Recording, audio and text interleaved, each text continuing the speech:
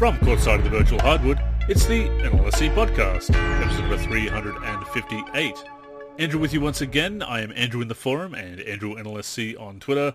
My co-host and fellow NLSC team member is Derek. You know him in the forum as Diva3 and Diva384 on Twitter.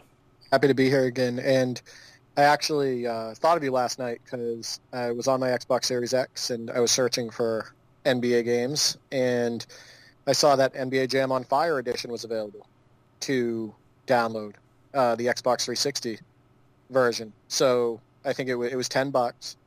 I bought it and I played a little bit of it last night. And my God, that game is fun. Oh, it is. That is it is. Jam. Yeah. A lot of people sleep on the EA Sports NBA Jam games. I think because, again, it's EA Sports and they have that reputation, but they did the series justice. I mean, there's a lot of Jam games out there. Of course, I did this past week. I did my NBA Street versus NBA Jam for Way Back Wednesday. And there's a lot of Jam games, as I said, that were subpar, mostly the ones made by Acclaim. I don't think there was any bad ones by Midway, and certainly their spin-offs, Hang Time and whatnot, were also very strong. But the EA Jam games, it's a shame they didn't continue them because they did a really good job with those, a fantastic job, in fact. And On Fire Edition is, I would argue, one of the best, if not the best, arcade basketball games. It's certainly up there. It holds its own against pretty much any other Jam game, I feel. Yeah, I'd say it might be my favorite Jam game. I think that, people have talked about EA Sports and they've talked about, even things like saying they lack creativity or there's issues with their animations and stuff like that. But that game is so well animated and the gameplay is so good that I don't know. I don't know how anybody could say, I'd like to see anybody who can say a lot of poor things about NBA Jam on Fire Edition. I don't think it has very many weaknesses at all. Even from a graphical standpoint too, it's really fun to look at. I think it's because it's EA. It's an EA game, so I think people just, and of course EA has done some things from a business standpoint and also a game design standpoint that certainly deserve criticism. Don't get me wrong, but I think it's just people apply that to anything and don't really look at the individual product. And I think that's the main thing with the EA Jam games is people just say, oh, it's EA, it's inferior, it's not good. But no, they actually did a good job with these ones, guys. Yeah, and I mean, I kind of look at that way with Madden as well. I think that Madden is a lot better than people give it credit for, but because it's under EA's umbrella, they automatically say it's trash or EA is trash. I wish 2K would make a football game and all of that stuff. But I'll say again, I have Madden 21 for Xbox Series X. I also had the last few Madden games for the PC, and those games from an animation perspective, from a graphical standpoint, from a depth standpoint, those are strong games. They're strong NFL games, but people, like you had said, some people are sick of Madden, but also it's just the fact that it's under the EA umbrella as well. It's interesting that they've got On Fire Edition. I don't think they do in PlayStation. I think that's just an Xbox thing that they have the 360 games available through to the Xbox Series X. I don't think PS5 goes back that far with the.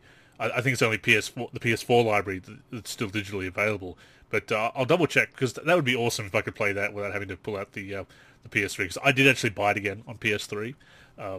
Because I had some money there in the account and it was on sale. So I thought, once I got the PS3, I had to build up the library again, even though I already have the games. Of course, and I being the crazy collectors that we are, I had to double, triple, quadruple dip whatever with some of these games for the PS3 and build up that library a little bit. So I have some stuff to play on that as well whenever I pull it out. But I would love to play that on PS5. Again, at least for convenience. That's the thing. I don't mind double dipping when something's on sale. For the simple convenience of playing it on the current hardware. Yeah, I love it. And like I said, only $10 more than worth it. Absolutely, for a game. For that, that was great value when it came out for like 20. So yeah. Yeah, exactly. For the Series X, I have NBA Live 16 and NBA 2K14 now installed as well. So yeah, it's interesting. And I got the Elgato hooked up, and Elgato works perfectly with it. And I figured out the time shift. The whole being able to take highlights Oh you yeah, know, yep. record the last 15 seconds. So I figured that out with Elgato and all of that stuff. I really need to start uploading a couple of videos to my YouTube channel, but I'm going to be completely honest with you. It's just been tough to find time. So It's always the way as a content creator in your 30s, of course. But we do get on every week to do this podcast at least, talk about basketball games. Of course, last week we talked to Andy Hull from Storyfort, the creator of Dunk Lords, and that's if people missed out on that conversation, I definitely recommend going back and listening to that. Of course, listen to our back catalogue if you've missed any episodes. But that was another fun episode to do, Derek. An interview with a developer and get the insights into how a game was made, and that's one of those things we were talking about it before we started recording. Actually, getting those insights. Some of us we don't always know as gamers what goes into the games or what goes into developing a game. I think sometimes we take things for granted, or we don't quite have that knowledge of design concepts and certainly coding and programming. So getting any kind of insight into that, especially an interesting game like Dunk Lords, it was great. So once again, thanks to Andy for coming on the show. That was fun. Andy seems like a great guy too. He was talking on that show about how, the development cycle, it took him about 5 years. The first 3 years he was doing it by himself, brought in an art guy. He was talking about design decisions, what he wished he had done, what he's glad he did, what he would add in the future, the programs that he used, the hardest part of coding, all of that stuff. Just all of those insights are fascinating to me. That podcast went by real fast. Because I was just enjoying everything that we were talking about in the topics and whatnot. Ran a bit longer than we thought. We are trying to keep these shows to about an hour and a half maximum. It's a promise we can't always keep, I'm sure, moving forward. But to get into this week's show, we will be talking a little bit about NBA Live 20, how an ESRB rating suggested a rather interesting development that obviously didn't happen because the game was cancelled, postponed, whatever. Also catching up on some NBA 2K21 topics. And Derek, you also revisited NBA Live 16 recently, so we'll be talking a little bit about that, and then getting into our mailbag. So it's going to be another fun show.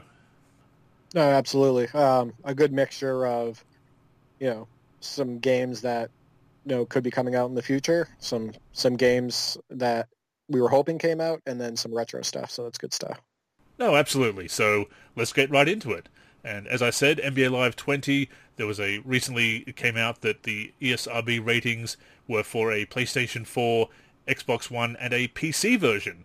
There was no PC version listed among the upcoming releases when NBA Live 20 appeared to be in the pipeline, when it had not been formally announced as such, and there was no previews out for it yet, but it looked like it was coming out because it was mentioned among the upcoming titles for EA Sports. There's no PC version there, but apparently they had got an ESRB rating for one, so it looks like there may have actually been a PC version of NBA Live 20, and that's a very interesting development, obviously, Derek, because we weren't expecting it. We haven't had a PC version since NBA Live 08, and it's something that we really would have welcomed in our community, being able to mod the game, even if it wasn't up to 2K standards, which is a fairly high bar with how Live has been trailing for the whole generation. But getting a PC port would have been huge, and we could have continued updating that, presumably, if we'd found out how to mod it, moving forward while Live took another hiatus. Yeah, I mean, it is a shame that they took another break, considering they had some momentum with NBA Live 19. We talked about the reviews on it, how it was reviewed well, and there was some buzz around it on YouTube videos and on social media. I think that it's another reason why it's a shame is because NBA 2K20 and NBA 2K21 were not received great. There was still that opening, and that door is still open actually right now, and I think they know that. I had an idea that they were working on NBA Live 20 for PS4 and Xbox One, that they were getting, working off of that NBA Live 19 structure and just improving it and looking to push out another game. I am not surprised that they would be coming to PC, as we talked about it. They've been bringing Madden to PC, I want to say, since Madden 18 now, because of the Origin application. And you and I talked about before the show about the better and more enhanced security features in order to prevent pirating and whatnot. I think a lot of those are in place now, so they don't worry about that as much. And proof in that is that Madden came to the PC. So the fact that they and another important piece is that they've showed consistency with releasing Madden on PC. They're on the fourth game in a row releasing on PC. And also, if I remember correctly, FIFA is also on PC now. It is. So I don't think FIFA ever left. I think FIFA's always remained on PC. So there you go, right? So they still have FIFA on PC. I know that I just only recently saw it in the Steam store. Yeah, because they've been releasing on Steam as well as Origin. They've been having that dual digital platform. Yeah. Right, exactly. So yeah, that doesn't surprise me. And like I said, I already had an idea that they were working on NBA Live 20. It's just too bad that they didn't follow through, because another long break kind of hurts, especially when they had that structure in place with Live 19. And look, this bodes well for the future of NBA Live if, when it comes back, that it's going to be a PC release. And one of the big things that people have talked about as far as having that PC port is that the current consoles, and of course the latest generation, is built on similar architecture to the previous generation that has just been surpassed as of November last year, is that both PS4, PS5, and Xbox One, Xbox Series X run on similar architecture to PCs. So porting to the PC is now much more viable than it was during the 360 PS3 era and whatnot. So there's more possibilities for a PC port without having to really, I guess, put a separate team together to be able to produce that port. They're able to do that much easier. We've seen 2K obviously porting throughout the generation, with the situation with the current generation they missed because it came out in November, and the current gen version, or prior gen version, whatever you want to call it, came out in September. So it missed the cut this time around. But I mean, that's why I'm optimistic about NBA 2K22 coming out on PC, because it's going to have that similar situation where it's not as difficult to port as previous generations. The timing I think was the main thing when it came to 2K22, but it also looks like if we get a Live 22, then it will come to PC as well, hopefully through Origin and Steam. But even if it's just through Origin, it's going to be a PC release. It's going to be digital only, which has its problems, of course, but it also means that there's less overhead, so EA is probably more inclined to do it. They don't have to press the discs for the PC version, the same way that 2K don't for the PC version of 2K. So, yeah, it's a reason to be optimistic that they were at least looking to do that with Live 20. The game being pushed back for other reasons is disappointing, as you said, but for the future, it looks like the PC version of a PC version of NBA Live at some point when it returns is definitely feasible and maybe even likely. Yeah, I mean, it's exciting. I do want to say, though, it's too bad that they didn't have the bones in place and the, I don't know, maybe team in place or direction in place to get NBA Live 21, a release for NBA Live 21 on PC, and it be the next-gen version, for the sheer fact that NBA 2K didn't do that, right? So they could have gotten a jump and had the first PS5, Xbox Series X gen PC basketball game, PC NBA game. Yeah. If they had done that. It looks like like I said, my opinion is that they're going to be releasing NBA Live 22. I'm going to stand by that. I really think that they're working on it. If not, at the latest, NBA Live 23. But, as we've talked about on many podcasts in the past, they can't let this opportunity pass them by. That door is completely wide open. It is. But at the same time, the more years that go past, the more years that go past, perhaps the more fondness people will have for Live, especially because there is that community that is still playing Live 19 and really enjoying it, even preferring it to a newer 2K game, despite having some of its issues, and of course having outdated rosters now, especially with online play.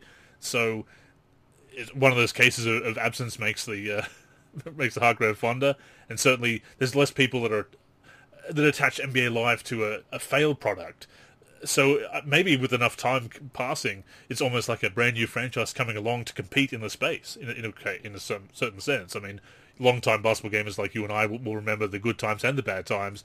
Younger gamers, if Live 22 comes along and it's a really good game after years of separation from kind of a bit of an up and down, disappointing generation, then gamers who have never really experienced Live and now are looking for something else apart from 2K, it's almost like a fresh new franchise. Yeah, it's funny. Teenagers nowadays haven't really experienced many Live games, if you really think about it. Growing up, a release every year. Yeah, 5 in the past decade, basically. Yeah, exactly.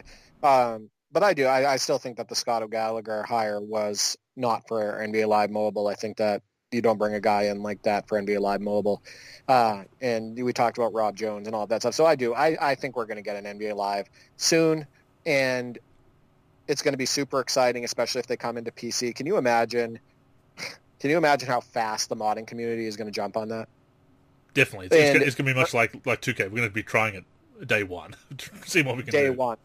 Yeah, exactly. And you know what the other thing too is, and I don't want to hear anybody say, well, what if you can't break into the game, or what if you can't mod it? Because Madden they already made an external mod manager for Madden. You can get historical rosters, you can put cyberfaces in, you can put all these other mods in, you can change the stadiums and the fields and all of that stuff. So they're already modding Origin games. So I'm not too worried about people being able to jump into it. Absolutely, and I think something that we need to remember is back in the day, a lot of the tools we had for games, especially around about after our founders left, because a lot of the original tools were made by, not all of them, but most of them were made by our founders, Tim Lutz and Brian. So after they left, and we kind of had that dearth of tool developers in our community, there were developers in other EA PC modding communities, like the NHL series, like the Madden series, etc., even Need for Speed.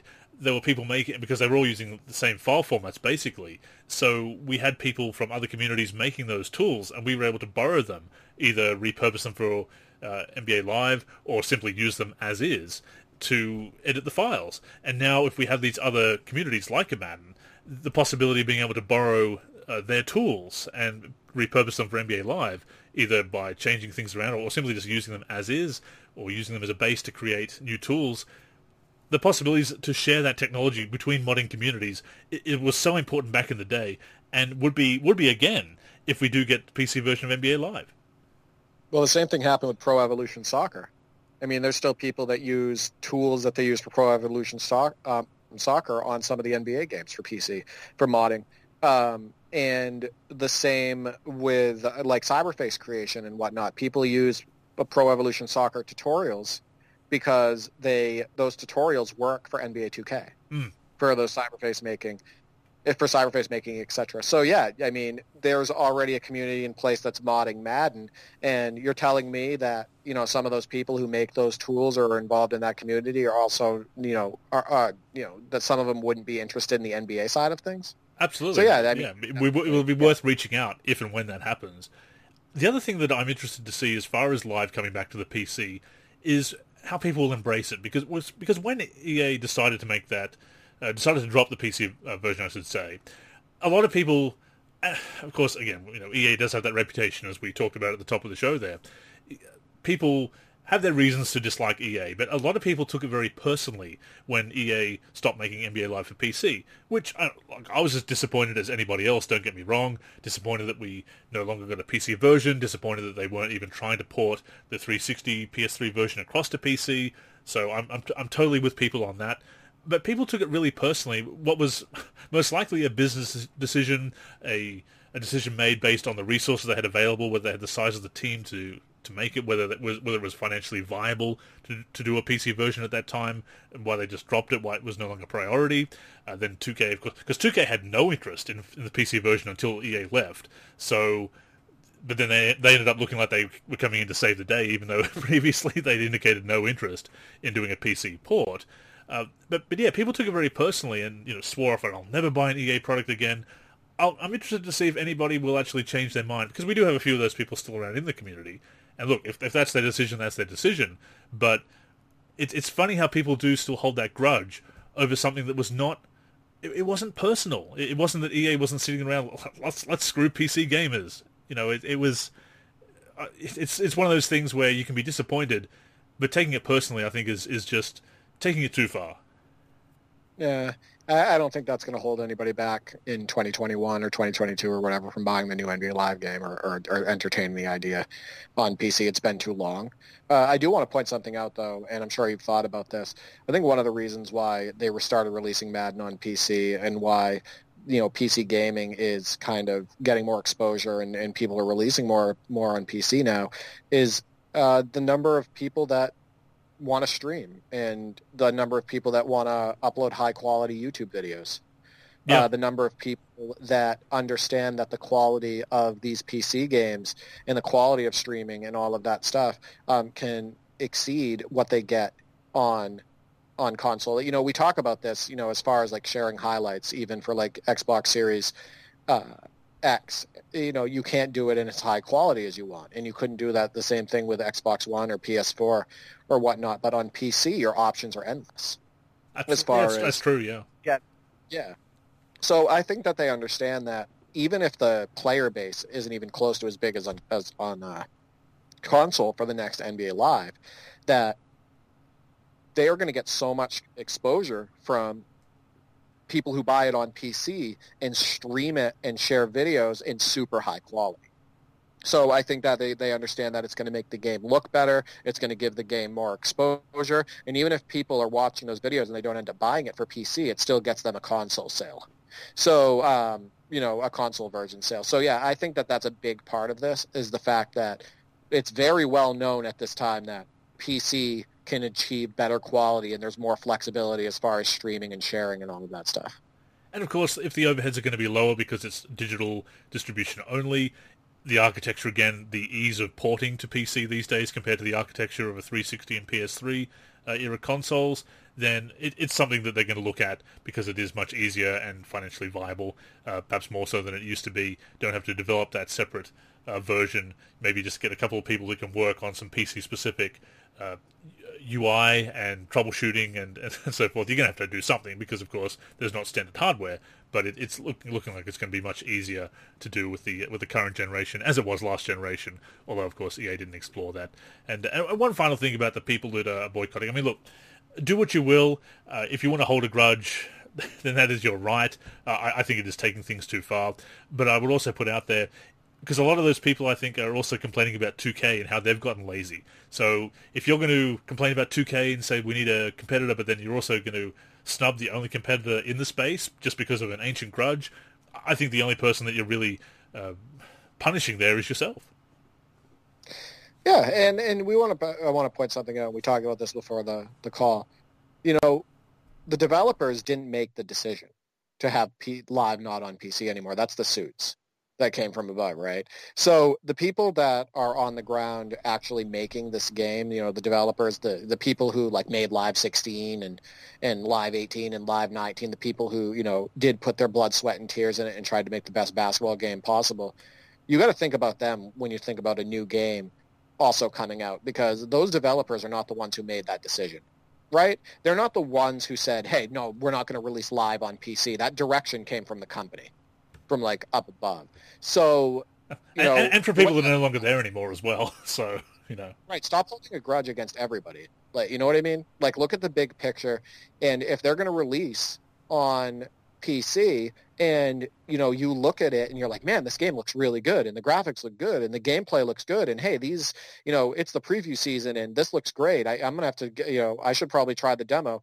Don't like there's still passionate people working on these games who love basketball. Yeah. You can still appreciate them. Right. And you can still appreciate those games. So we will see what happens there. It was interesting to see that it looked like Live 20 was going to come out on PC, and hopefully that is a good sign for the future. And I think it is. I think we can agree on that. But moving to a game that is out, of course, NBA 2K21, out on the current-gen platforms, the prior-gen platforms, which is also where the PC version comes from, and of course the new PS5 and Xbox Series X version. One of the cool features of recent years has been the Start Today in My League and now My NBA, the ability to start a season part the way through with results from the real NBA, and it's a starting point apart from the off season or the start of the season, which has been the traditional options with the franchise modes. Unfortunately, it wasn't something they were able to do this year with the start of the season, because of course it was up in the air because of the pandemic and the season being pushed back, and last season bleeding into what normally would have been the off season and then the start of the preseason, or even actually the start of the with the starting dates of recent years. Basically the end of last season was kind of like the start of what it would have been the start of the new season. So it did affect the games, obviously, as we knew it would. But there was talk before the season, Derek, that they were going to push through the updated schedule and then eventually get my Start Today working for My League and My NBA. It appears that's not the case. Brian Mazik reached out to reps at 2K to ask about it, and apparently the current word is that they haven't completely ruled out doing it, but it's looking like it's not going to happen this year. They're not going to be able to support that feature. It's currently grayed out with the available when the season starts, which of course it already has. But it's looking like that it's not going to happen this year, which I can understand because of the situation with the pandemic and the season starting late and not being able to put that information and have anything set up in time for release. I think it was a mistake to kind of promise that it might be patched in and then not do it. But I think the big thing is that, and obviously it's nice to get an answer about it and have some kind of clarity, but once again, it's one of those situations where somebody in the community, a content creator, journalist, whatever, has to reach out to 2K and kind of prompt them to answer a question that they really should be giving us information about unprompted. Yeah, they should be proactive about that, especially because, like you said, it was a popular feature that people were using, and they have ample ways to communicate that, through all the different social media platforms. They can do like a press release or whatever. Yeah, I think it like we understand that. So let's put it this way. I understand how hard it could be to do something like that because, so I play, for fun, I play things like FanDuel or DraftKings and whatnot. And, a lot of times, like 10 minutes before or an hour before a game is supposed to be played, they call it off, right? So like they'll say this team doesn't have enough players to field a team. So the game is canceled. So I can understand how stuff like that, like if they're trying to keep like it dynamic and try to keep it updating, how it would take a lot more resources in order to make everything work and accurate as far as like keeping that up to date, the season up to date and all of that stuff. So I think people would understand it, but like you said, there's a lack of transparency that rubs people the wrong way. It's like this feature was there. It was told we were going to have it. It's grayed out. Why is it grayed out? And why does it take him reaching out to get an answer? Yeah, I mean, I think anybody who can't appreciate the fact that the infrastructure wasn't updated, that because the schedule that they've got for both my career and my league, or my NBA now in PS5 starts in December 6th, whereas of course the season actually started much later, December 22nd. So there are things that they couldn't do by the start of the game, by the release, and pushing it through. There's stuff under the hood. There was actually a great thread about things that developers can't just do, and I retweeted it. I recommend giving it a read because it does go through a lot of things that perhaps we take for granted or we think that are easier said than done, but we think they're very easy to accomplish, but they're not. So it's one of those things. And I think people, for the most part, will understand and would and do understand that there are limitations there that they hoped that they could do it, but now they found they can't. Fair enough. But yes, it is that transparency. And we've seen this a lot with 2K over the years, is that if they have bad news, or it's not the news that's going to make the game look good, it's not something that people can get excited about, they're very reluctant to come forward with it, which, again, I understand that too.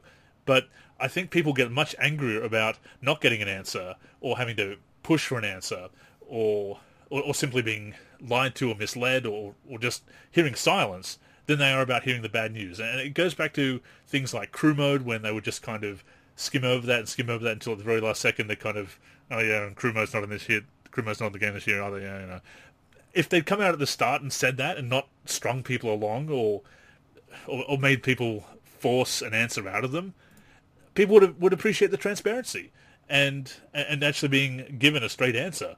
And that's what stings the most, because you're going to get over bad news. Well, obviously, as we mentioned, some people are still holding grudges against EA, so some people won't get over the news possibly. But I think most people are at the end of the day reasonable, and if you give them a reasonable explanation and straightforward and open and transparent about it, people will grumble and they'll be disappointed, but they'll say, okay, that makes sense, at least we know. But to have to force that answer out of them, at least I did give an answer when asked, but it shouldn't come to that. Right, but I think what the biggest thing with this is if they come out and say, hey, guys, we couldn't do this, it makes them look weak.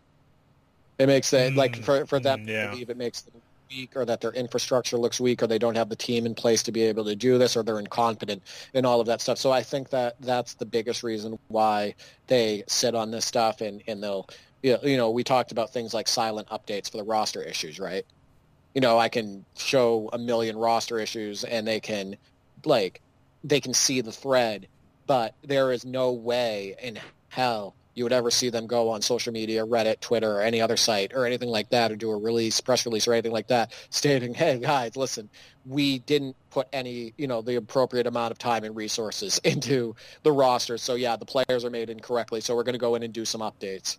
Like, there's no way that they would do that because it makes them look incompetent or weak, or that wasn't a priority, et cetera, and they don't want people to look at the company that way. So that's really the biggest reason, in my opinion. And the other thing, too, about the schedule is I didn't expect it to line up, because the reason why it doesn't line up in PS5 and Xbox Series X is because they're tailoring it to an 82-game season. And this is a 72-game season. So basically the reason why it starts like 20 days before the action, when in the video game, 20 days before than it actually started in real life, is because they have to make it an 82-game season instead of a 72-game season. It's funny, actually. That reminds me, the NBA, of course, NBA Live 99 was one of the first games greatly affected by the lockout, the very first lockout that cost games, removed games from the schedule. And Live 99, one of its first patch actually added the 50-game schedule to NBA Live 99. And if you chose the 50-game option, for that first year it had the 50 games, and then it switched back to 82 for the next 9 years if you did a multi-season mode. So it's funny that EA actually did that in 1999. So you'd think it would be possible. Of course, again, it's a different situation, different coding and whatnot. And of course, the start today is a whole other kettle of fish as far as making that work.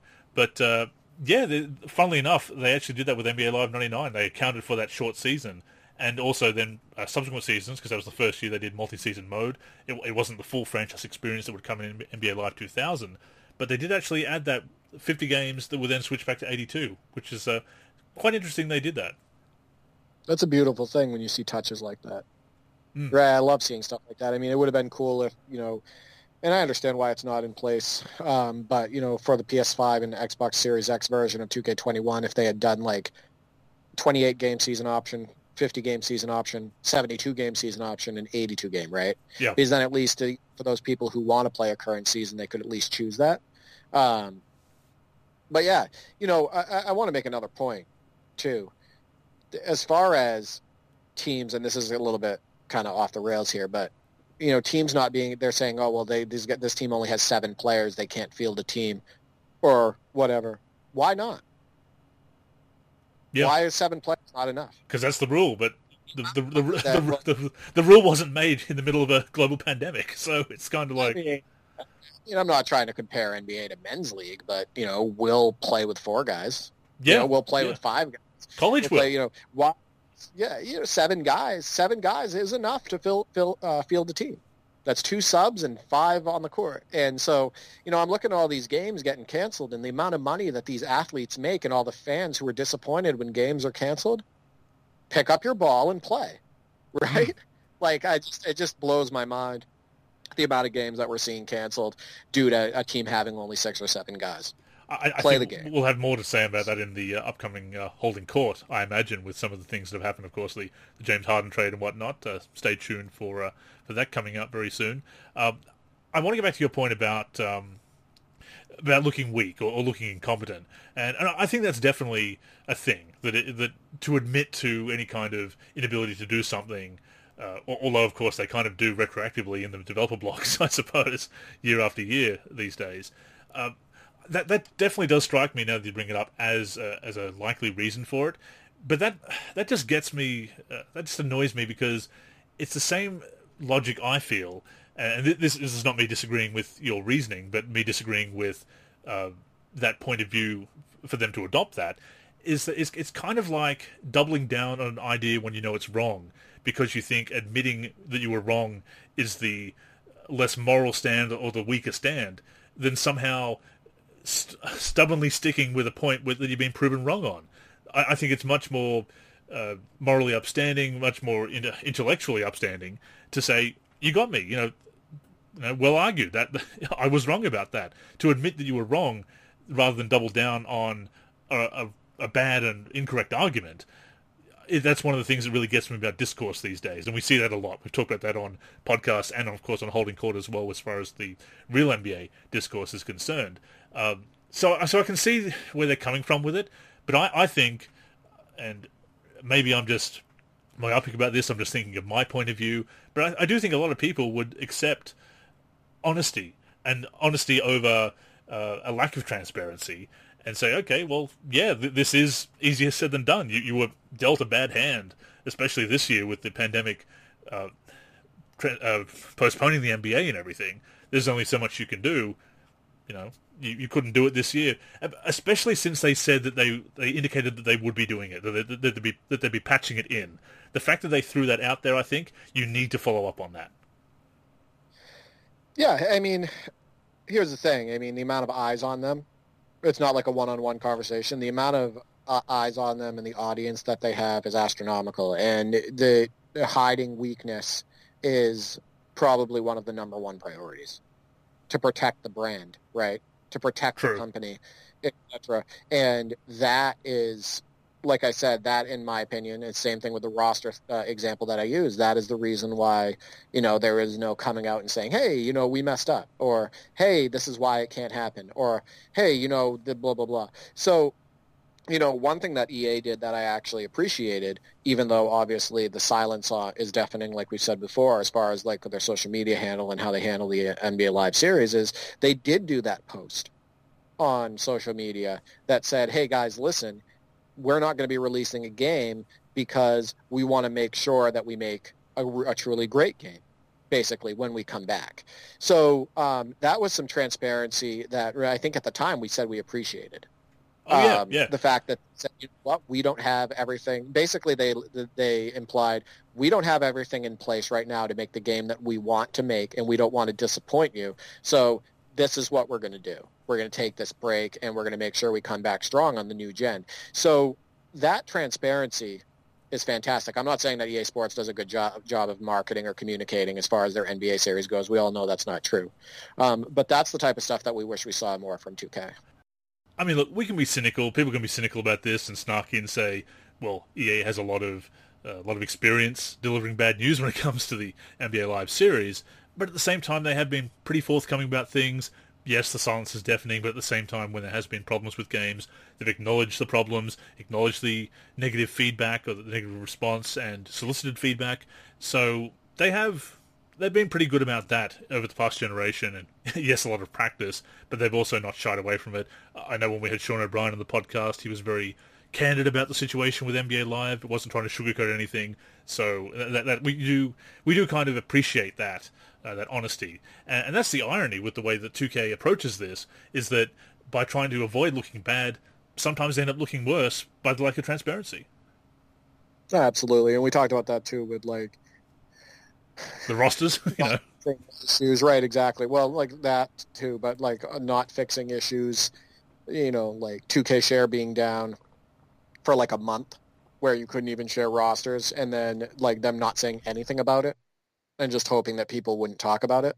Not coming out and saying, hey, yeah, guys, 2K share is down. We're trying to get it back up or anything like that. It was just like a whole month of 2K share not working, and they were just not saying anything about it.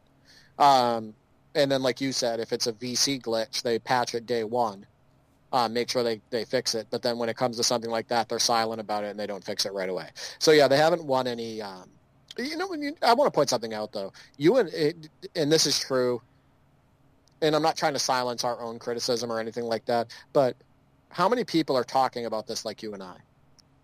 So they know that they can get away with it. Am I wrong? Yeah. So that's the thing, is they had roughly 10 million downloads, over 10 million downloads for NBA 2K20. I think it was roughly around the same number for NBA 2K19 and whatnot. How many of those people are looking into these things like we are? How many people are having this conversation? How many people even know who to point the finger to?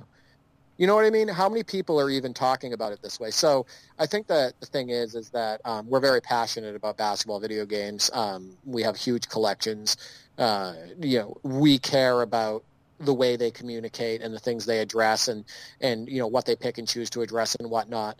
But I think that they can get away with this, and they know they can, just like with all the roster issues. They can. Yeah. I mean, people... You do see people mentioning it. You do see some people sharing our criticisms, and that's always heartening to see. But you also get the people that are pushing back on it and saying, "Oh, who cares?" or you're just whining or whatever, or this isn't important. Which some things are more important to some people than others, but it's the refusal to stand with your fellow gamers. It's siding with the company, and it is definitely the loudest voices in the community, the influencers who are just going along with it and not pointing this out, because there is a way to point this stuff out without being nasty about it and losing your perks. Hopefully, you would hope that 2K would at least take it on board. But yeah, not having those strong voices, the loud voices of the community talking about it definitely, and even indeed sometimes shutting down the criticism, yeah, it does not help the situation whatsoever. As far as the keeping us informed, I mean, isn't that what the Twitter account is for, the social media? Obviously to promote the game, yes, and they're going to do that. But like you said, couldn't they just send out a tweet saying, hey, we're working on the issue with 2K Share, we're keeping you informed? By trying to sweep it under the rug and pretend it's not happening, they end up looking worse. And it does come down to having that team that communicates with us, and we'll be getting a little bit into that in the mailbag, actually, being able to have that communication and the way that 2K has communicated with us over the past decade or so. And yeah, it's just ironic, really, that they end up looking worse for trying to look better. Yeah, no, and I completely agree with that.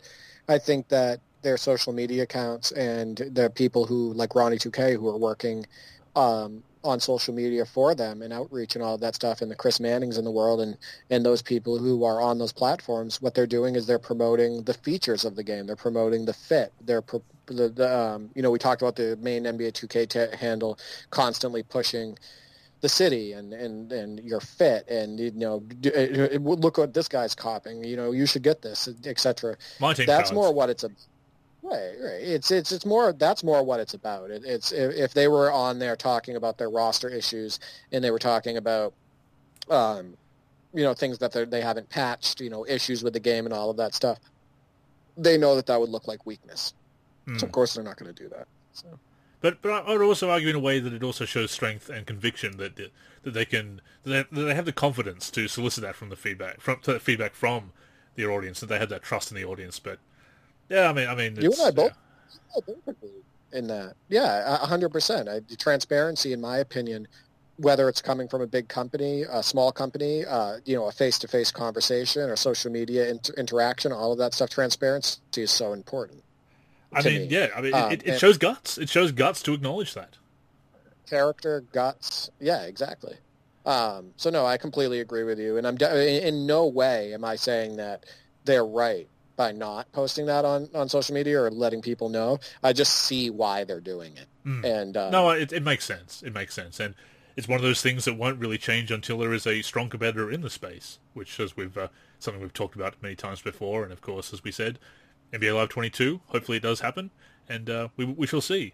But until then, you've gone back recently, as we said, and been playing some NBA Live 16. I actually did that recently, of course, as I finished up the 25th anniversary of NBA Live retrospectives last year. I went back and played a little bit of that. So yeah, you have some impressions to share, some thoughts about picking up the game up again. So what have you been thinking playing that game again? Yeah, so I installed NBA Live 16 for Xbox on the Xbox Series X, and I'm playing it last night. My brother's watching me as well. He had to go to bed early, but he was watching before he went to bed. And they did a lot of cool things with this game, and it is too bad that the servers are off because I almost wanted to jump into Ultimate Team. But they did a lot of cool things with this game, and it actually kind of frustrated me for the fact that they were so close to creating such a great product, and they just fell short in a few gameplay aspects and design feature choices, etc. But one of the coolest things about NBA Live 16 is the camera view they start you out in. I don't know if it's almost like a throwback to the old NBA Live games. I think they call it EA Sideline or something like that in the game, but it gives you almost like that isometric. Yes, I remember. View. Yeah. And I don't even use that as my main camera view. I still use like the regular ESPN broadcast. But what a cool way to jump into the game. And the game looks so cool and unique from that camera view. But anyway, I'm playing the game, and I just see so many good things about it. The lighting, the overall player models on most of the players, even though some of them look a little bit too bulky. Some of the dunk animations around the hoop, some of the shooting animations, like Russell Westbrook's is spot on, Durant's looks good, etc.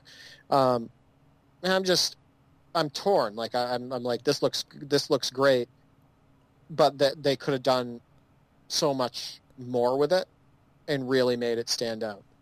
And the other thing about NBA Live 16 that when I was playing it is one of the things they messed up big time with is the lack of authenticity, where you can't do wide crossovers. There's no like big moves, right? They're all like little dribbles, always, no matter which player that you use. So there's no real explosion.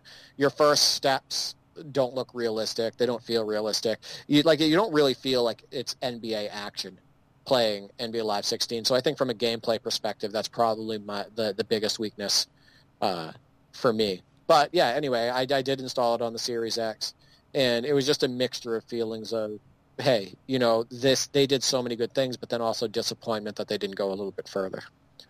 Somebody responded to my retrospective on Twitter and said that it was because I'd mentioned in the promotion for it that basically my opinion from the retrospective, or a brief snippet of that opinion, that it was another step forward from Live 15 and one of the best of the rebuild, reboot generation, whatever you want to call it, certainly the PS4 X1 generation. And this person disagreed, which certainly, that's fine. We all have our own opinions, but I was surprised because Live 15 was an improvement on Live 14, which is not saying much because that's a low bar, but it was a significant improvement, Live 15, I felt. I played that game a lot, but it was still kind of rough, still kind of clunky, and 16 did clean up a lot of stuff with the player movement, the smoothness of it, and the animations. It does lack that explosiveness, as you said. It lacks some of the authenticity as far as NBA strategy. It's the last game in the series that really focused on both the NBA and the new streets, because that was the first year we had the Live Pro-Am with the street venues, which I think was a great idea. Of course, I was at the community event and played that early. I had the early hands-on impressions of that, but from those impressions and from that early look I had at Live 16, and I did impress this upon developers and then community manager AJ, I said there are people that are going to look at this game and see no improvements to franchise, Dynasty, no roster editing, and they're going to say no thanks, which is what happened because it was still not a well-rounded enough product, and they started to focus on the streets, or what would become the streets, and you can kind of see the focus shifting towards Live Pro-Am, and you can the writing is kind of on the wall where they have erred in the games that came after that, 18 and 19, but it's still pretty balanced. The NBA side of things is still a lot better than it was in 18 and 19, I feel. And it was certainly an improvement on 15 as far as the feel on the sticks. So Live 16, I think, was a very solid release. Funnily enough, I think it was actually kind of better at the community event. And I don't know whether it was just the excitement of being there or whatnot, but I feel there was a few tweaks they made after I played it. And this is always the case. People have said, why didn't you notice this at the community event? Well, it didn't feel like that in the build that I played. But, I didn't play the final build. So that's always the thing, and that's why it's so tough to put your reputation on the line.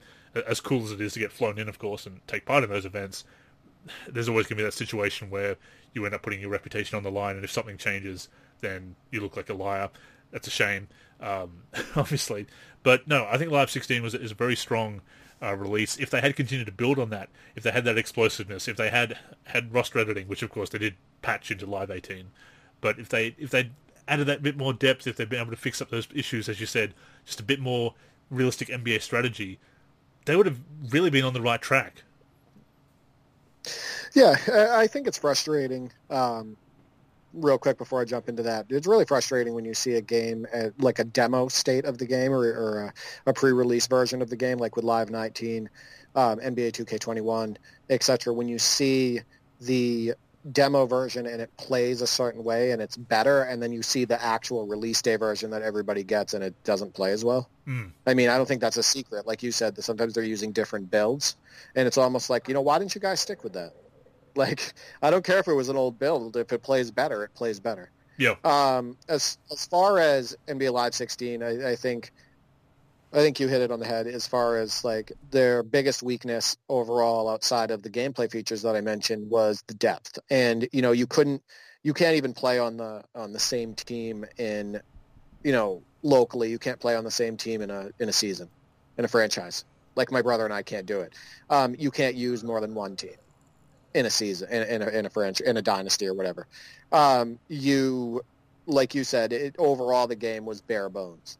as far as features and whatnot. Where you can see that they did try, is like you had stated, they did try graphically, and and more on the NBA side. And I definitely agree with that. I feel more authenticity even with NBA Live 16 on the NBA side than I do with NBA Live 19, which came out years later. Yeah. So I definitely noticed that, and I could feel the NBA presence when I was playing last night in NBA Live 16, and sometimes I'm playing NBA Live 19 and everything just feels generic, right? So I definitely can agree with that. And I just love the graphics direction that they went in. I love the isometric camera that they provided. It really felt like with NBA Live 16 they were trying to bring back the glory days with certain things. Yeah. And I hope that they approach NBA Live 22 with that mindset. Maybe include an NBA Live Classic camera, like an isometric camera. Maybe not make it the main camera, but make it an option. Pay tribute to some of the things that made some of those games great. Like bring back some all-decade teams or a Legends pool, or let us do more editing and customization and stuff, and let us jump into a season with multiple teams, etc. There's just so many different things that they need to do or bring back. That is the problem with Live, is looking at, okay, how do we do something new and innovate, which they obviously should be doing, and how can we be different from 2K? And you do need to be different from 2K in certain things, either to have a hook or to avoid some of the missteps that 2K has made either way. But bringing back, having those staples, and we've talked about this so many times before, and it remains as true today as it was in all the other times we've mentioned it, having those staples is important. So do we really need a playoffs mode anymore? Yes, you do. Do we need roster editing and all this depth in roster editing or depth in franchise? Yes, you do. You absolutely need to have that so that you can cater to that whole audience. Not just this, quote, younger, new demographic, which doesn't exist because that demographic is playing 2K. So you need to appeal to them by doing at least some of the things that 2K is doing, maybe in your own way, but you need to appeal to them. And they haven't been doing it. And Live 16... yeah, that camera angle, that's one of those little things you can do as well. Obviously getting the depth there, but having those little throwbacks... it appeals to the older gamers, the people who would have that loyalty and fondness and nostalgia for NBA Live, so it appeals to them. But it's also some cool ideas that they were... There's no reason to not do those cool ideas, because they were cool, and they will work today. So do them. Yeah, the other thing, too, I want to point out is the presentation on NBA Live 16 might be the best of almost any NBA Live game ever made, as far as the introductions and the players in the huddle and Mike Breen and Jeff Van Gundy, and then the halftime show and then the post-game and all of that stuff. The presentation they just knocked out of the park in that regard. The scoreboard, all of that stuff. So I'm looking at this game, and, they went the cheaper route too, and they got Jay Williams, and we've already talked about how terrible he is. So, they got rid of some of their really true fine presentation elements of NBA Live 16 in order to go cheaper. And that's not the way you're going to win fans. No. That's not the way you're going to win back people, and everything is by going cheaper. It's not going to work. Not when 2K is getting bigger and better, when 2K is just trying to do all these things, and you're not going to catch up, but especially in a year or two, but you are definitely not going to catch up if you go cheaper and smaller and cheaper. Right, exactly. And you know what? That stuff is important. That presentation stuff is important. It is. And we talk about the lighting, and I talked about this with NBA Live 19. Some people thought it looked pretty good, but they kind of went dark and dull a little bit with the crowds and the overall atmosphere and everything and the overall action. They went from NBA Live 16, which looked completely different than 2K, and it was bright. It was, the players looked different. The body types were great. All of that stuff. They went from the NBA Live 16 look, which really stood out, to that NBA Live 19 look. So, of dark and dreary and dull. So you need to make your game stand out from a graphical, presentation, feature, and gameplay standpoint. And you can't pull, you can't go cheap on it, because you're not going to, it's going to show if you go cheap on it. And of course you have to base it on the NBA experience as well, because as much as 2K has erred in that sense in recent years, the experiences they've built, especially going with the playground and Pro-Am and everything else, it still comes back to a pretty strong core, a stronger NBA core than Live has had in recent years. It's built off the NBA experience. It expands out from being an NBA sim, and that's where Live has tried to skip over that and introduce this street stuff. And people say, oh well, it's kind of moving in the way of having NBA Street because they haven't done a street game in years. But my problem with Live 19 and why Live 16 was kind of that last game that really got the balance right. Live 19 was trying to be a mixture of live and street, but without doing either one of them particularly well, because it wasn't wacky and crazy and loose enough to be a street game, and it wasn't realistic enough to be a live game. And that's my big problem with, and I said that in my retrospective, is that it was kind of a game without an identity, except perhaps to push the streets, or the one edition as it was, but that wasn't a strong enough identity at its core. The core experience didn't know what it wanted to be, and was kind of trying to be a couple of different games that EA has done, live and street, and not really doing it, again, a good enough job of being either of them. Let me point this out, though, and this is the truth, and you know it. The NBA is what sells NBA 2K. Of course. If you change the name of NBA and you called it like Basketball 2K, and it didn't have the NBA license, how fast would those sales fall? Oh yeah, that's the thing. Is the NBA is still the biggest part of these games. The NBA is still the biggest marketing factor. The NBA is still what draws the people in. That's why the NBA still needs that focus. And the NBA is global. You know what about NBA that is why it can work on so many different people is because you don't have to play basketball to enjoy the NBA or to enjoy the athletes or to enjoy that product and whatnot, which is why it can reach so many millions of people, whether they're good at basketball, bad at basketball, or even play basketball, right? Because it's the names, it's the stars, it's the logos, it's the courts, it's the drama, all of that stuff of the NBA. So the fact that anybody can say something like, well, EA Sports should just take the NBA out and go full street, or they should just do street NBA. Which is another thing that people were saying, like, oh, just just make another street game and forget the NBA portion. You guys aren't thinking big picture. No. Like, you're definitely not thinking big picture in that way, because the NBA and 5-on-5 basketball, quote unquote simulation, all of that stuff is what people are into. That's what it. If you are going to do an NBA street game, also you need to do that properly with the right tech and the right approach and the right mechanics, which NBA Live doesn't have. Even the best NBA Live games, I look back at the NBA Live Street 2003 mod for NBA Live 2003 NBA Live 2003 PC, which is probably the best game if you're going to make an arcade mod. Live 2003 is the best game to make that out of with its mechanics. But even so, it's still not quite a jam or a street game, because it's not designed to be. It's designed to be, and people say, oh, NBA Live is not arcade. NBA Live is arcade. It's not sim. It's a sim game, people. It's not necessarily been of the quality or the depth or the realism that we want to see, but it's 5-on-5 with rules and mechanics that are based on reality. Jam, Street, Playgrounds, Dunk Lords, those are arcade games. Live may not be everything we want out of a sim game, but it is a sim-style, sim-oriented game. So right. You can't make that completely into a jam or a street experience, because the mechanics are not arcade. Right, and they do have the resources and know-how to make, in the tech and everything today, to make a great street game that would sell on its own. That would be... And they should. The game would sell if it's made right.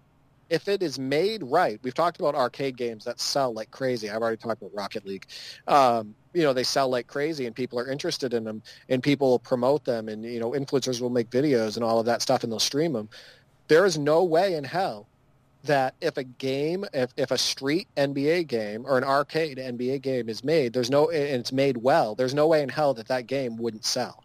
Exactly. Like, that game will sell, and it will get promoted. So Live 16, maybe I feel it was the last really good, well-rounded release in the Live series to date. 18 and 19 had their strong points, but I think the focus just wasn't there to make them as the same way it was in Live 16. Funnily enough, with Live 16, I would have played it more if I A, wasn't enjoying 2K16 as much as I did, and B, the problem with Ultimate Team is because I did play it at the community event, Derek, I'd played with all the debug packs, so I was able to actually get, I put together this really ridiculous, pretty much got all the stars I wanted out of the packs, because they were there for testing, the debug packs. So I got all the stars there, and I was playing Ultimate Team at the community event with all that. And then you have to... It's hard enough starting over every year with a blank, with a week, team in My Team or Ultimate Team, but because I'd already played it with all the players that were going to come out through the course of the year, I kind of ruined it for myself, actually. Yeah, one thing with NBA Live 16 Ultimate Team, I really enjoyed it was the challenge of it, but it is really tough to jump in and start fresh and use like guys like Tony Roten for like 8 games. And like the bottom of the barrel, basically, NBA players that they give you when you first open your packs and you're playing and you're like, my God, this is it's really hard to win, by the way. And you know this, it's very hard to win like domination games and stuff like that when you're I don't think it's called domination. Well, that's the thing. Well, Ultimate Team didn't have enough meat, especially when you look at what they've done with My Team in recent years, with all the different challenges and all the different sub modes. Live, depth again is an issue with Live in general, but it was just the challenges in Live. It's kind of like, okay, play this same team, as you say, 5 to 8 times, and it's the same players for 5 games to earn the coins and the packs, and it's just so repetitive, and that's what turned me off. Yeah, what turns me off of the new ones is the fact that it's so repetitive as far as like the challenges seem meaningless. So I actually did like Live 16 Ultimate Team and NBA 2K15 My Team the most, probably in history, for My Team or Ultimate Team modes, just because I went into it knowing that I was going to have to stay engaged, right? Like I was going to have to stay engaged and there was a challenge. The meaningless challenges in Live Ultimate Team over the last couple of years for 2K18 and Live 18 and Live 19 bummed me out.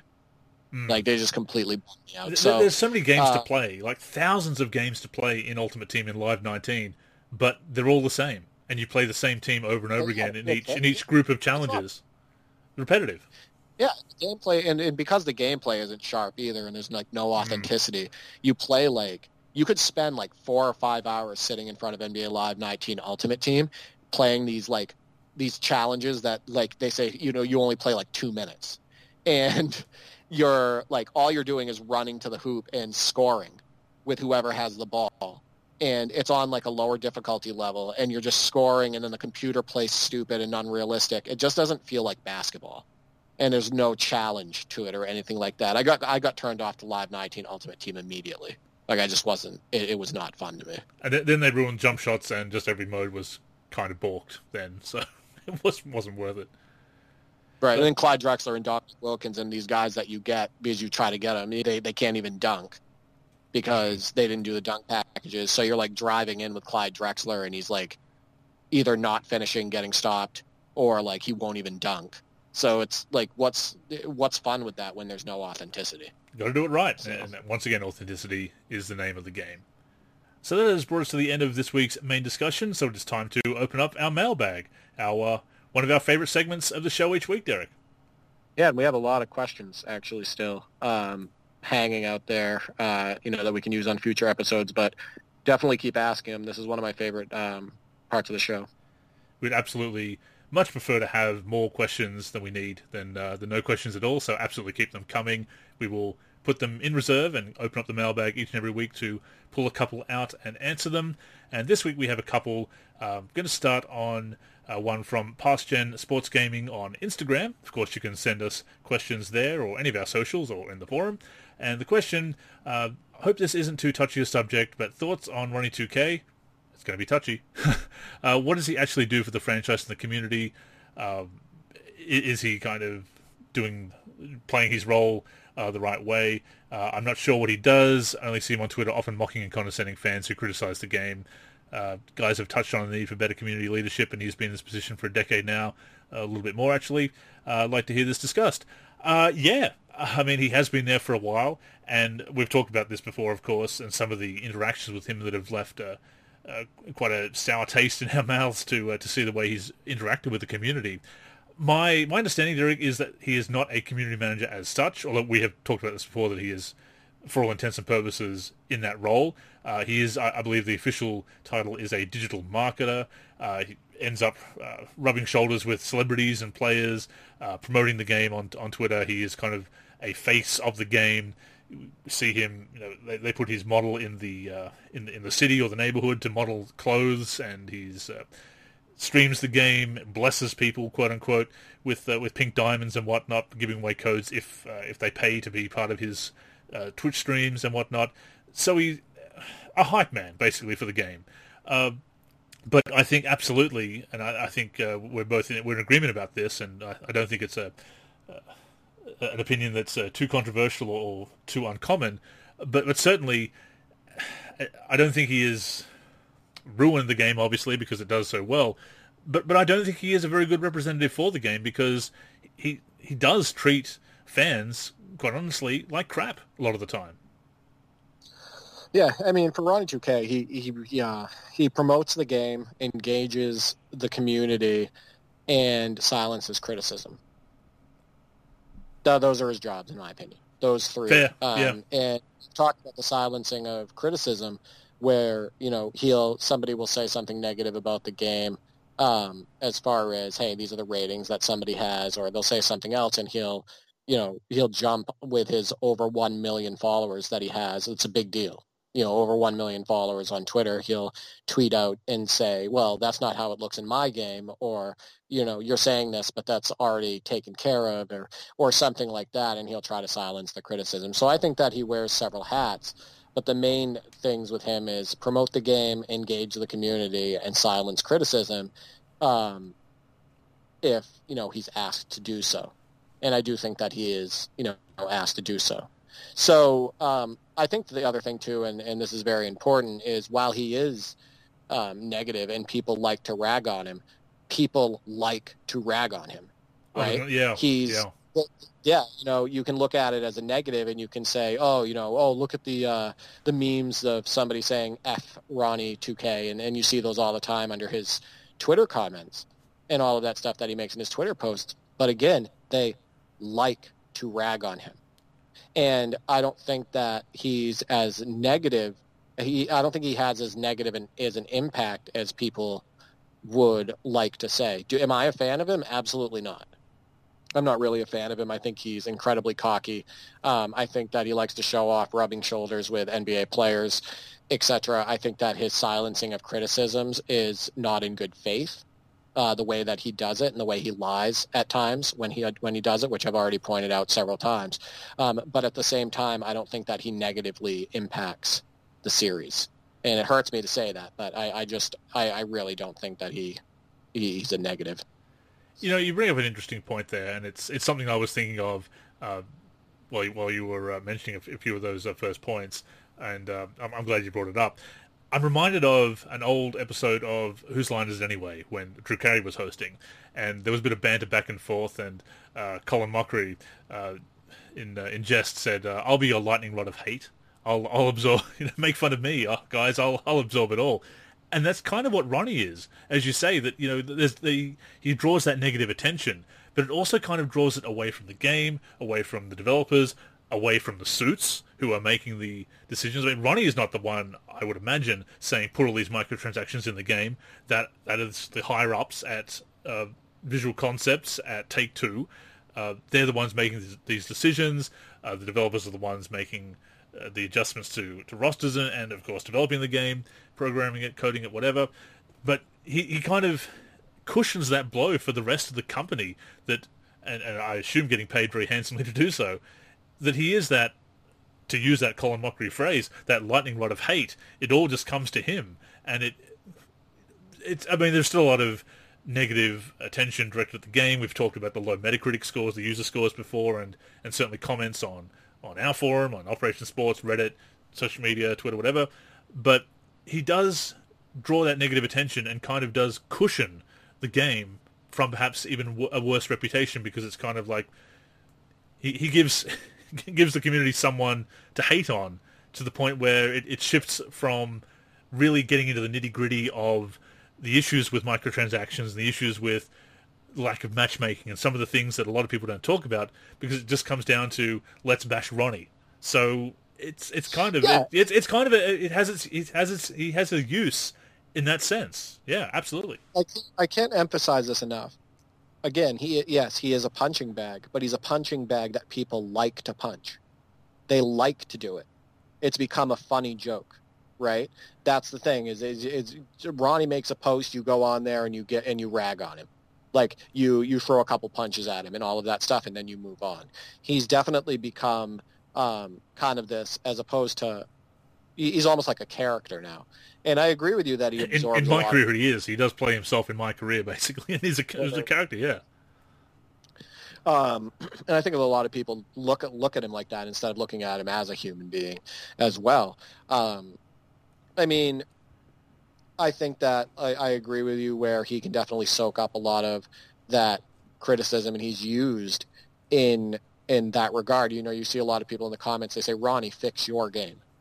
Ronnie, fix this. Ronnie, fix your game. And then there's some people in the comments, they're like, yeah, you realize that he's just a marketer, right? Like he's a direct marketer, like he's promoting the game. He's not somebody who's a developer or working on the game or anything like that. But, you know, a lot of people don't think about it at the time, and they just associate Ronnie 2K with NBA 2K, and then they go at him that way.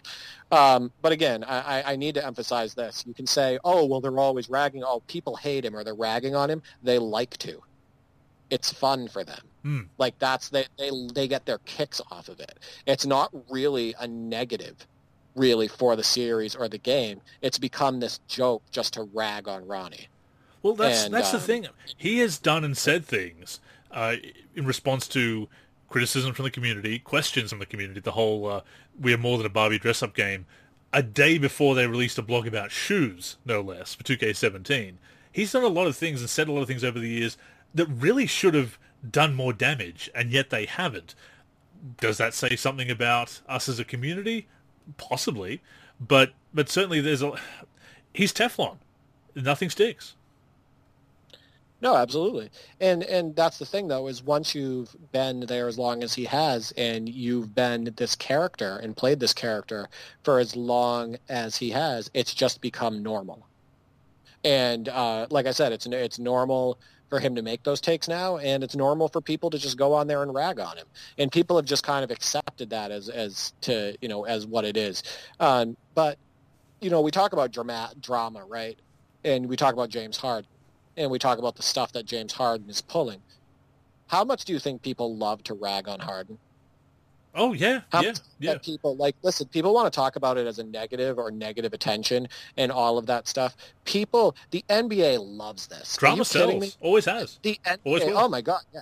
The NBA loves this stuff with Kyrie. The NBA loves this stuff with Harden. They love the drama. They love all of this stuff. They would rather have millions of people saying, James Harden, you're a selfish ball hog, you stink, you know, you're out of shape, you're fat, you know, you're not showing up. They would rather have millions of people saying that than having nobody interacting, right? So it's still interaction. And the NBA loves that people rag on Harden and rag on Kyrie for not showing up and all that stuff. And that's the same thing. You know, I can guarantee you that NBA 2K doesn't look at the reactions to Ronnie 2K and the ragging on Ronnie 2K. I guarantee that they don't look at it as a big negative. I mean, Eric Bischoff, wrestling personality promoter from back in the day, had the saying, controversy creates cash. And we can see it. With that being, I mean, so you can see what Ronnie 2K does. He's a marketer. He's a face of the franchise. He's a punching bag. He's a lightning rod of hate. He's all these things. He's a distraction from issues. He takes negative attention away from other people in the company, developers, suits, whatever. So and of course he does have those connections with celebrities. So he does still promote the game. He does give tidbits from time to time. He's a personality that 2K can use. That's basically what he does. With that being said, I think it would be very beneficial to 2K, and this goes back to what we were talking about earlier in the show about being transparent and being able to deliver that news, bad news, and also to frame that bad news in a way that doesn't make the company look bad. I do think they need a dedicated community manager to be a friendlier face to the community, especially because 2K has lost a lot of goodwill with the community in recent years. And yes, Ronnie, although he serves a purpose, has done some damage in that regard. So you kind of need to have someone to be the bad guy and someone to be the good guy, I think, which was kind of the way when Chris Manning was officially the community manager.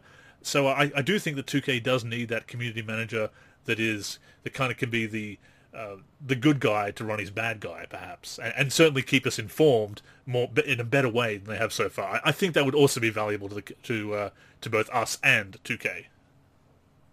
Oh, 100%. I do think that they need a more positive community manager, somebody who's more transparent and honest.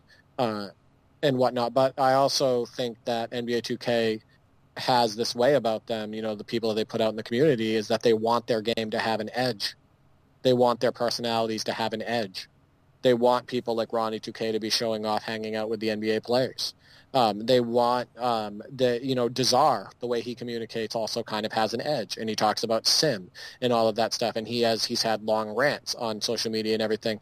I think that NBA 2K also sees Ronnie as part of the culture and that edge that NBA gives, and et cetera, the same way they do with Dazar and Chris Manning and whatnot. So to be completely honest with you, while we would love to have a different community manager and somebody who was more positive and everything, I think that 2K loves what Ronnie brings to the table. Hasn't hurt the bottom line yet, and I think that is the bottom line. Oh, yeah, exactly. It definitely hasn't hurt their bottom line. Their sales increase every single year, and the biggest reason for that is because of a lack of a competitor, or like a true competitor and whatnot. But yeah, Ronnie 2K is not hurting their bottom line at all. So the next question is from our good friend and loyal listener, Mike MP3 in the forum, of course, Mike Pritchard on Twitter. Thank you for your question, and thank you to Past Gen Sports Gaming for the previous question, of course. Which modes are you guys enjoying most in NBA 2K21? Do we have any plans for franchise mode? We've both been spending some time with 2K21. I might have been spending a little bit more time than you recently, Derek, with my team. But what have you been doing with 2K21 when you've dabbled? So, as you know, Mike, and anybody else who really follows me and the videos I upload, the majority of what I'm into is related to retro classic teams. And as you know, the amount of work that it takes to make those teams play right and fill the rosters and all of that stuff is astronomical. It's hours upon hours, 50, 60, 70, 80 hours, even just to make a dent in it. So as far as franchise mode, we definitely, or My NBA, as it's now called, my brother and I are looking into possibly editing the rosters to get to a point where we do like an Ultimate Classic Teams My NBA, where we put in, we fill the default classic teams, we make them play effectively and right, etc. Try to fill in some of the important missing players like Eddie House on the 07-08 Celtics, and then jumping in and putting like the 07-08 Celtics and the 10-11 Mavericks and the 04-05 Suns, and putting them all against each other in a My NBA and going against each other. The problem is, and the reason why we haven't started that is because what I just alluded to is the amount of work to fix these rosters and make those teams and players play right is just so much work that we really haven't had the time to like jump into it and really make the roster worth playing in that setting. It is a lot of work. Are there actually 30? I'm trying to think. Are there actually 30 retro teams in the game by default? Oh, there's more. Oh yeah, there's plenty. Yeah, we've already. There's a couple of things. So yeah, there's plenty, and we can do it without having like any like true duplicates, like any major duplicates. We've already kind of mapped that out. But the other thing too is as you know, if you wanted to start with less teams and say we wanted to start with 24, we could do that. Oh, of course. Yeah, I keep forgetting that. Yeah, absolutely. Of the game. So yeah, I mean, there's no matter what, there's enough. It just takes. It's the amount of work to fix them up. Like, and another thing too is, we have these ideas of, well, instead of 76, 77 Sixers, which have been in the game forever, maybe we want the 82, 83 Sixers. So it's getting that structure in place too, and seeing if we can create like guys like Andrew Toney and make it look enough like him where we would appreciate how he looks on the court and everything. So there's definitely a lot of moving parts. Do we have any interest in doing a season with now teams like the now NBA? Not really. And the biggest reason is because my brother's favorite player is Russell Westbrook in the NBA now. And that Wizards team is a nightmare. They're just not that interesting. It's Westbrook and Beal, and I just don't think that he would enjoy using them for an entire season. And for me, I got to be completely honest with you, the only team that I would even be interested in using because of the personnel and everything might be the Pelicans. I was going to say, I bet as you were saying that, I bet Derek says the Pelicans.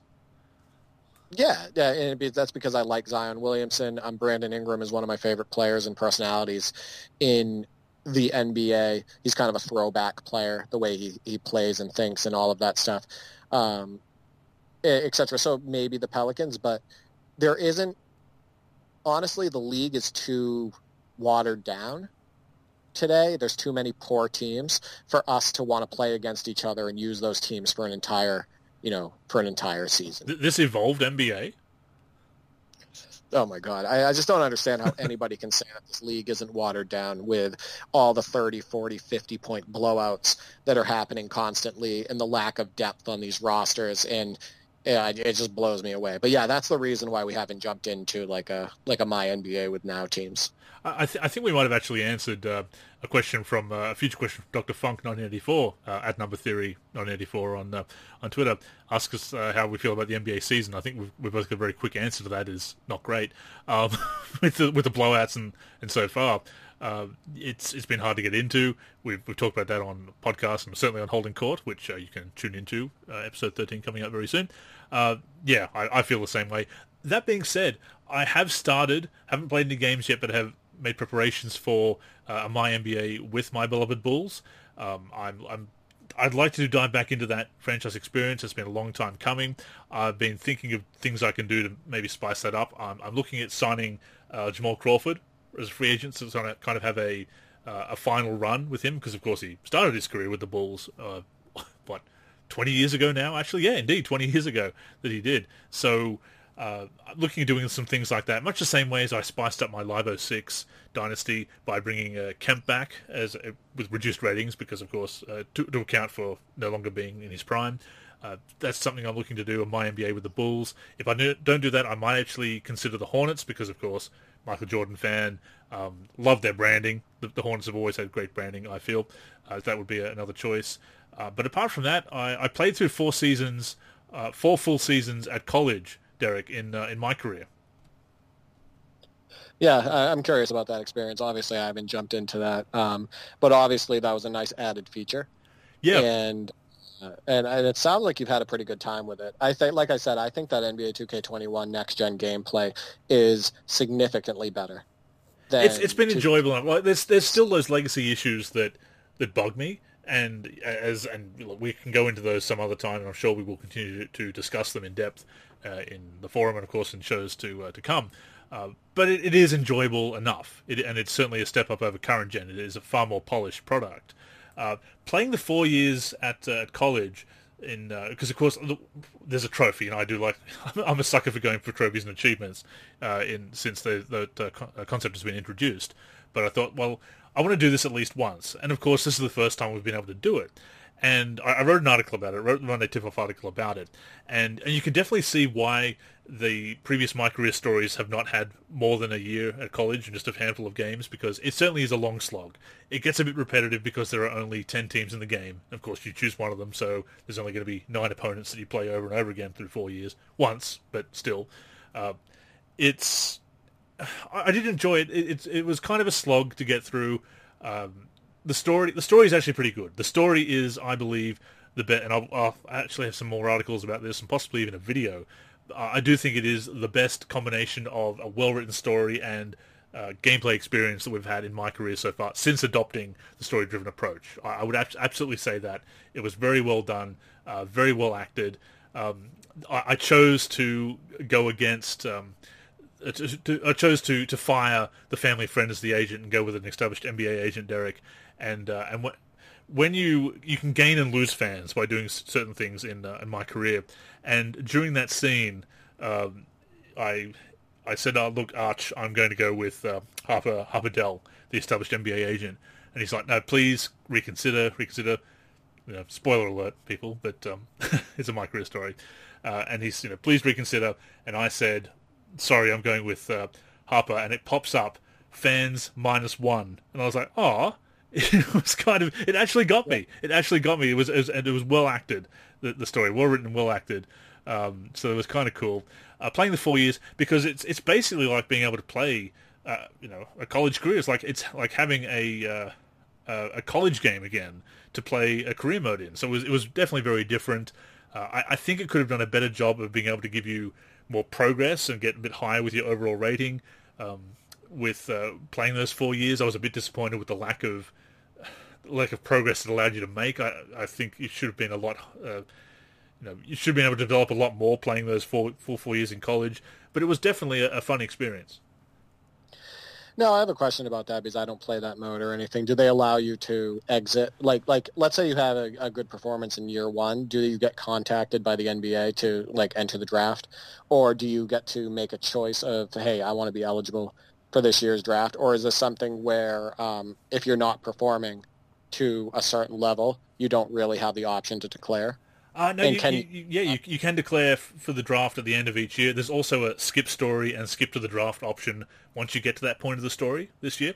But now that they've actually given you the option to end, to leave at the end of each year or to continue to play the whole 4 years, or you can play 2 years or 3 years or 1 year, whatever, you do actually have the choice at the end of each season. The coach comes up and talks to you. Obviously not at the end of the fourth season. That's your senior year. That's the end of it. But at the end of freshman, sophomore, and junior year, the coach will come up and say, "What is your decision?" And the story branches accordingly to your decision. But on next gen, this is of course. On current gen, it's just one season, one and done, just like previous other stories. So you do actually have the choice, and so you can look at your draft stock and which teams are interested in you. So if you haven't been performing particularly well, it might be riskier, and you might not get. I think you can actually, because there's also a G League path, you can go through the G League instead. I think there is actually a kind of a game over scenario, but you really got to work and go out of your way to perform badly to get the game over scenario, or the kind of like a bad ending to it, or bad beginning to your NBA career, whatever. But you can actually choose in the next gen version to stop at any time, to either skip the story and go to the NBA, or to play through to the end of the year and then declare. So that was quite interesting to actually have that option. And of course, I felt that as it starts to become a bit repetitive, I actually did feel like, oh, maybe I should just declare. But no, I'm not going to do this again. I want to play other modes, want to play my NBA, want to play my team. So I'll get through this. I'm going to play all 4 years. So I had to resist the temptation to declare early. But you do actually get the choice, and that was very cool to do this year, which is why I did really like that. Yeah, sounds like it's well structured and well thought out. So, yeah, I think that that's always going to hold the place now. And we talked about NBA Live 22 and whatnot. They need to come out with something that gives people a good experience in that regard. I think that we talked about the one, and we talked about how that we thought they did a pretty good job with that mode and all of that stuff, but they could still do a little bit more. Oh, absolutely. Yeah. So, and one thing I did like about it, as I said, the combination of the gameplay and the story experience. There were some parts that were on rails and a bit of a dissonance between what was happening on the court. But there's a really great antagonist in the form of Alex Williams, the influencer journalist who ends up getting involved with you and in your career, and you have a bit of a falling out with her, and she's trying to wield her influence. It's such great commentary on the talking heads that you and I and influencers that really bother us. So it was a really good skewering and commentary on those personalities that really like to wield their influence and delight in making and breaking careers rather than just reporting. They're trying to be kingmakers, so to speak, and whatnot. So I really enjoyed her as an antagonist, and some of those scenes, and it pushed my buttons, Derek. I felt like I want to prove her wrong, and and there's a situation where after she kind of turns on you, where you have a choice to do an interview with her. And I decided, okay, I'm going to play her game, and I will do the interview rather than decline, because then she's going to keep trying to tank my stock by talking down about me, or Junior, my avatar. So it felt like there were impactful decisions. Yes, the story was on rails to a certain extent, but being able to go for goals, declare at the end of each year, or skip to the draft if you really wanted to skip the story, and also have some meaningful story branching decisions and things that would affect your popularity and draft stock as far as interacting with her as the antagonist. There was more choice than years past, so that's what I enjoyed. I think it was the best implementation, the best written story, one of the best written stories, one of the best antagonists, one of the most likable protagonists to get into the shoes of, and actually being able to have that implementation of the RPG mechanics and a good story and story branching and an experience that was, yes, on rails to a certain extent, but not too much so. I think it is the best implementation of the story-driven approach to my career so far. I really did think it was. I was quite impressed with it. Yeah, what would you call Greg Anthony in my interaction with him, with my toe-to-toe interaction with him on Twitter? You're calling her yeah, that. yeah. That was something. Just call him a shill, I guess, at that point. Yeah. That's Jay Williams in Live 19 level of shilling, quite frankly. Yeah, that's what I was thinking of, by the way, when I was in that back and forth with Greg Anthony. I was thinking that this sounds an awful lot like Jay Williams. Yeah. That's actually another great thing about the Alex Williams character in the My Career Story, is that she really represents that talking head, the influencer that has an incredibly massive ego, but also a very fragile ego at the same time. And I think we see that a lot with talking heads these days. Yeah, exactly. And after I made the point that I called out, and Rock saw it too. I think he posted a meme after that said like something like checkmate or something like that. But I proved that he contradicted himself and that he was making no sense, and then he just like stopped responding to me. Just peaced out. Didn't block you? Yeah, didn't block you? Didn't block me. Oh, well. Didn't block me. I think some of these guys that if it's pretty clear that the person they're talking to is kind of like got him, well spoken as well, like, yeah, well spoken, well thought out, which I was in those responses, and I laid out the big picture and all of that stuff.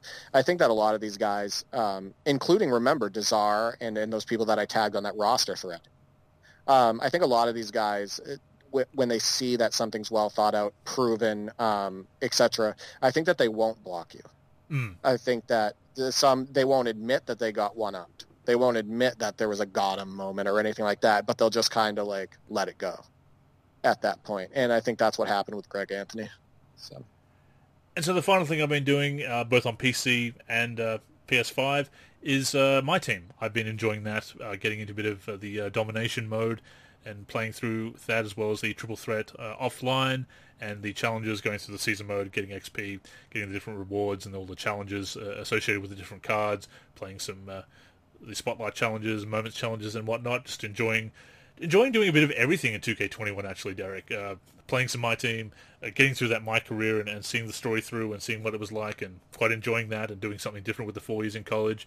Starting this My NBA in the PS5 version with the Bulls and hopefully going with that, or the second option of the Hornets perhaps. Yeah, that's what I've been doing. Trying to do a bit of everything. I feel I've been getting a lot out of both the PC and originally PS4, but now PS5 version of 2K21, and it has its issues, obviously, on both current gen and next gen, but yeah, I have had fun with it. I'm still playing the game quite regularly, so yeah, and it's been great to dabble with everything, to dip my toe in the water of everything, because I feel like with previous years I've got so wrapped up in the NBA side of my career and just playing it through and trying to set records and get to the Hall of Fame and playing online, which I've not really been doing except for a couple of challenges and whatnot for My Team, and usually only triple threat online with very quick games. Avoiding Pro-Am, basically, although I will dive into it on next gen just to see what it's like compared to current gen, but avoiding that scene, doing some things a little bit differently this year, trying more other modes, more of My Team, getting back into my NBA and the franchise experience. It's been good. It's been refreshing. I think it's kept 2K21, despite some of my quibbles with the game, it's kept it much fresher than previous years, and kept it interesting, kept it enjoyable. So it's been a pretty good year for me so far. Yeah, I'd say I got my money's worth. Like I said that on a prior podcast. I already feel that, yeah. Yeah, and then same with my brother. I think he would agree, because we're about, I guess that is not my NBA experience. So to answer your question, Mike, my brother and I are 30 games into a My NBA right now, actually, but we're playing on the same team. And we do what we've been doing since, the mid-'90s. And, we put the best NBA players in NBA history for each position, whether you think they are or not, but they against regular NBA teams. And we've been I think we have an average margin of victory of like 90 points per game. But it's just something fun and relaxing that we do. And we just have a blast with it, blowing out the regular teams. And it's like we have our starting lineup is Wilt Chamberlain at center, Bill Russell at power forward, Larry Bird at small forward, Michael Jordan at shooting guard, and Magic Johnson at point guard. And then, on the bench we have Kareem Abdul-Jabbar, the Barkley that I created, Julius Erving, Kobe Bryant, and Clyde Drexler. And so we run those two lineups. And it's all about, what stats we could achieve, how much we can beat the computer by, all of that stuff. So we are 30 games into a My NBA right now on Next Gen. So, yeah, so we actually are playing. And see, we can enjoy the games. We can be positive. See, that's the thing, is and I hope people get that when they listen to these podcasts and everything, is that we're very realistic. Right? We don't want, there is no, it's 2K, let's hate everything that 2K does or anything like that. We can be honest about the positives about the games and everything, and I feel like we're pretty good and transparent with that. Except for Bill Lambier's Combat Basketball, that game sucks. That game is terrible. I mean, the thing is, though, is that we still have some memories with it. Yeah. We can laugh at it. We can laugh at it. We can laugh at it. If anything, at least you can laugh at it. It's just not a good basketball game by any means. So stay tuned for, of course, I've already covered that in Wayback Wednesday, but stay tuned for the Wayback Wednesday on Jam It. I'm going to have to do a video on that, Derek. Look, I'm proud of my writing. I feel like I do some pretty good written articles and retrospectives, but you have to see that game in action. I don't think I have the words. I don't think anyone has the words to do that game justice. I have to show that game in action to show people just how terrible that is. I think Bill Lambier's Combat Basketball might actually have more gameplay that makes more sense. I know that sounds unbelievable for me to say that. I'm not going to fight anybody on it. It's not a cardboard cutout flying through the air like Jam It. That's terrible. It's just really weird. Yeah, that game is very strange. I can see what they were doing, and I'll get into it more when I actually do the article or indeed the video on it. They looked at what Mortal Kombat was doing with digitized actors and said, we can do that, and they couldn't do it. They could not pull that off at all. But no, we do enjoy basketball gaming, so it's thank you, Mike. Thank you, MP3. Fun to end on a talking about what we've been doing, because we don't do the Our Week in Basketball Gaming segment that often anymore. So it's good to check in.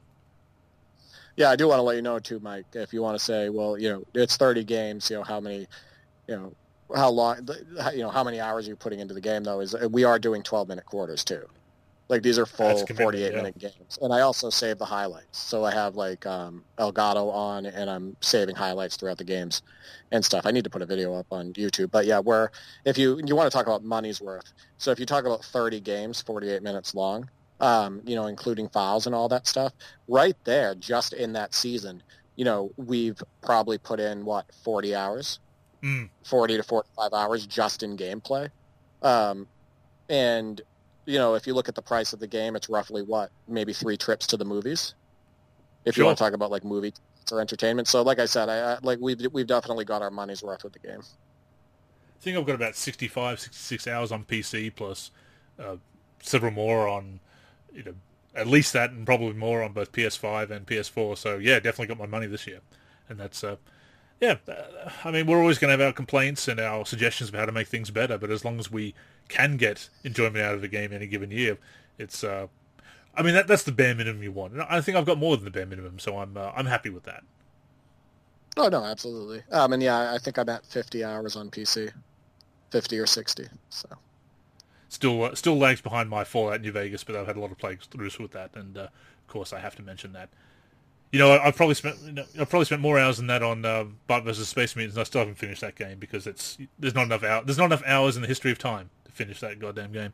But in any case, had to get it in this week. Plus, you get caught playing that too and just appreciating everything about it. So pausing the game, just listening to the Simpsons theme over and over again. No, it doesn't get old after the 56th loop. No, of course it doesn't get old. But yeah, but that has brought us to the end of episode number 358 of the NLC podcast. We hope you enjoyed it as much as we enjoyed getting together and talking about our favorite subject again, or one of our favorite subjects, basketball video games. The show, of course, comes out every week on the NLSC, which is nb-live.com, also on Spotify, Apple Podcasts, Podcast Addict, Stitcher, and all the major podcast apps. If you'd like to leave us a review on Apple Podcasts, we would definitely appreciate it. Hopefully a 5-star review if you feel that way. Feel free to either just leave a rating or a review. It definitely helps stroke our ego. And of course, with the promotion of the show, on those podcast apps, search for NLC Podcast, look for our logo, and that will be us. As we always say, as long as you're tuning in and enjoying the show every week, that is the main thing. And with that being said, Derek, it's time for plugs. Yeah, absolutely. So we do plan on recording Holding Court with D for 3, episode 13, tomorrow. I'm looking at a few houses today, and so I don't have time to do it today, but we'll be talking about the Brooklyn Nets trade, Harden, Kyrie, and Kevin Durant coming together and how we think that's going to work, and talking about, Gilbert Arenas and stuff that he said on the No Chill Gil podcast, which is just mind-blowing stuff. So we'll be talking about that stuff hopefully tomorrow and releasing that episode tomorrow. So make sure to tune in for that. I'm on Twitter at D4384. I'm on the NLSC D43 as a team member over there, and then I'm also on YouTube as well, D43. And of course, I'm on the NLSC, as I said at the top of the show. Andrew in the forum, if you need to get in touch with me for anything. You'll also see me in the forum talking about things, mostly basketball gaming, obviously. I'm on Twitter at AndrewNLSC. Please connect with the NLSC on social media as well. On Twitter and Facebook, we are the NLSC. On Instagram, NLSC Basketball. YouTube is NBA Live Series Center. And of course, keep it locked to the NLSC itself, nba-live.com, for everything we do for basketball video games. But yes, that's all for this week. Thank you once again for tuning in. Until next time, I'm Andrew. And I'm Derek. Go get buckets, everyone.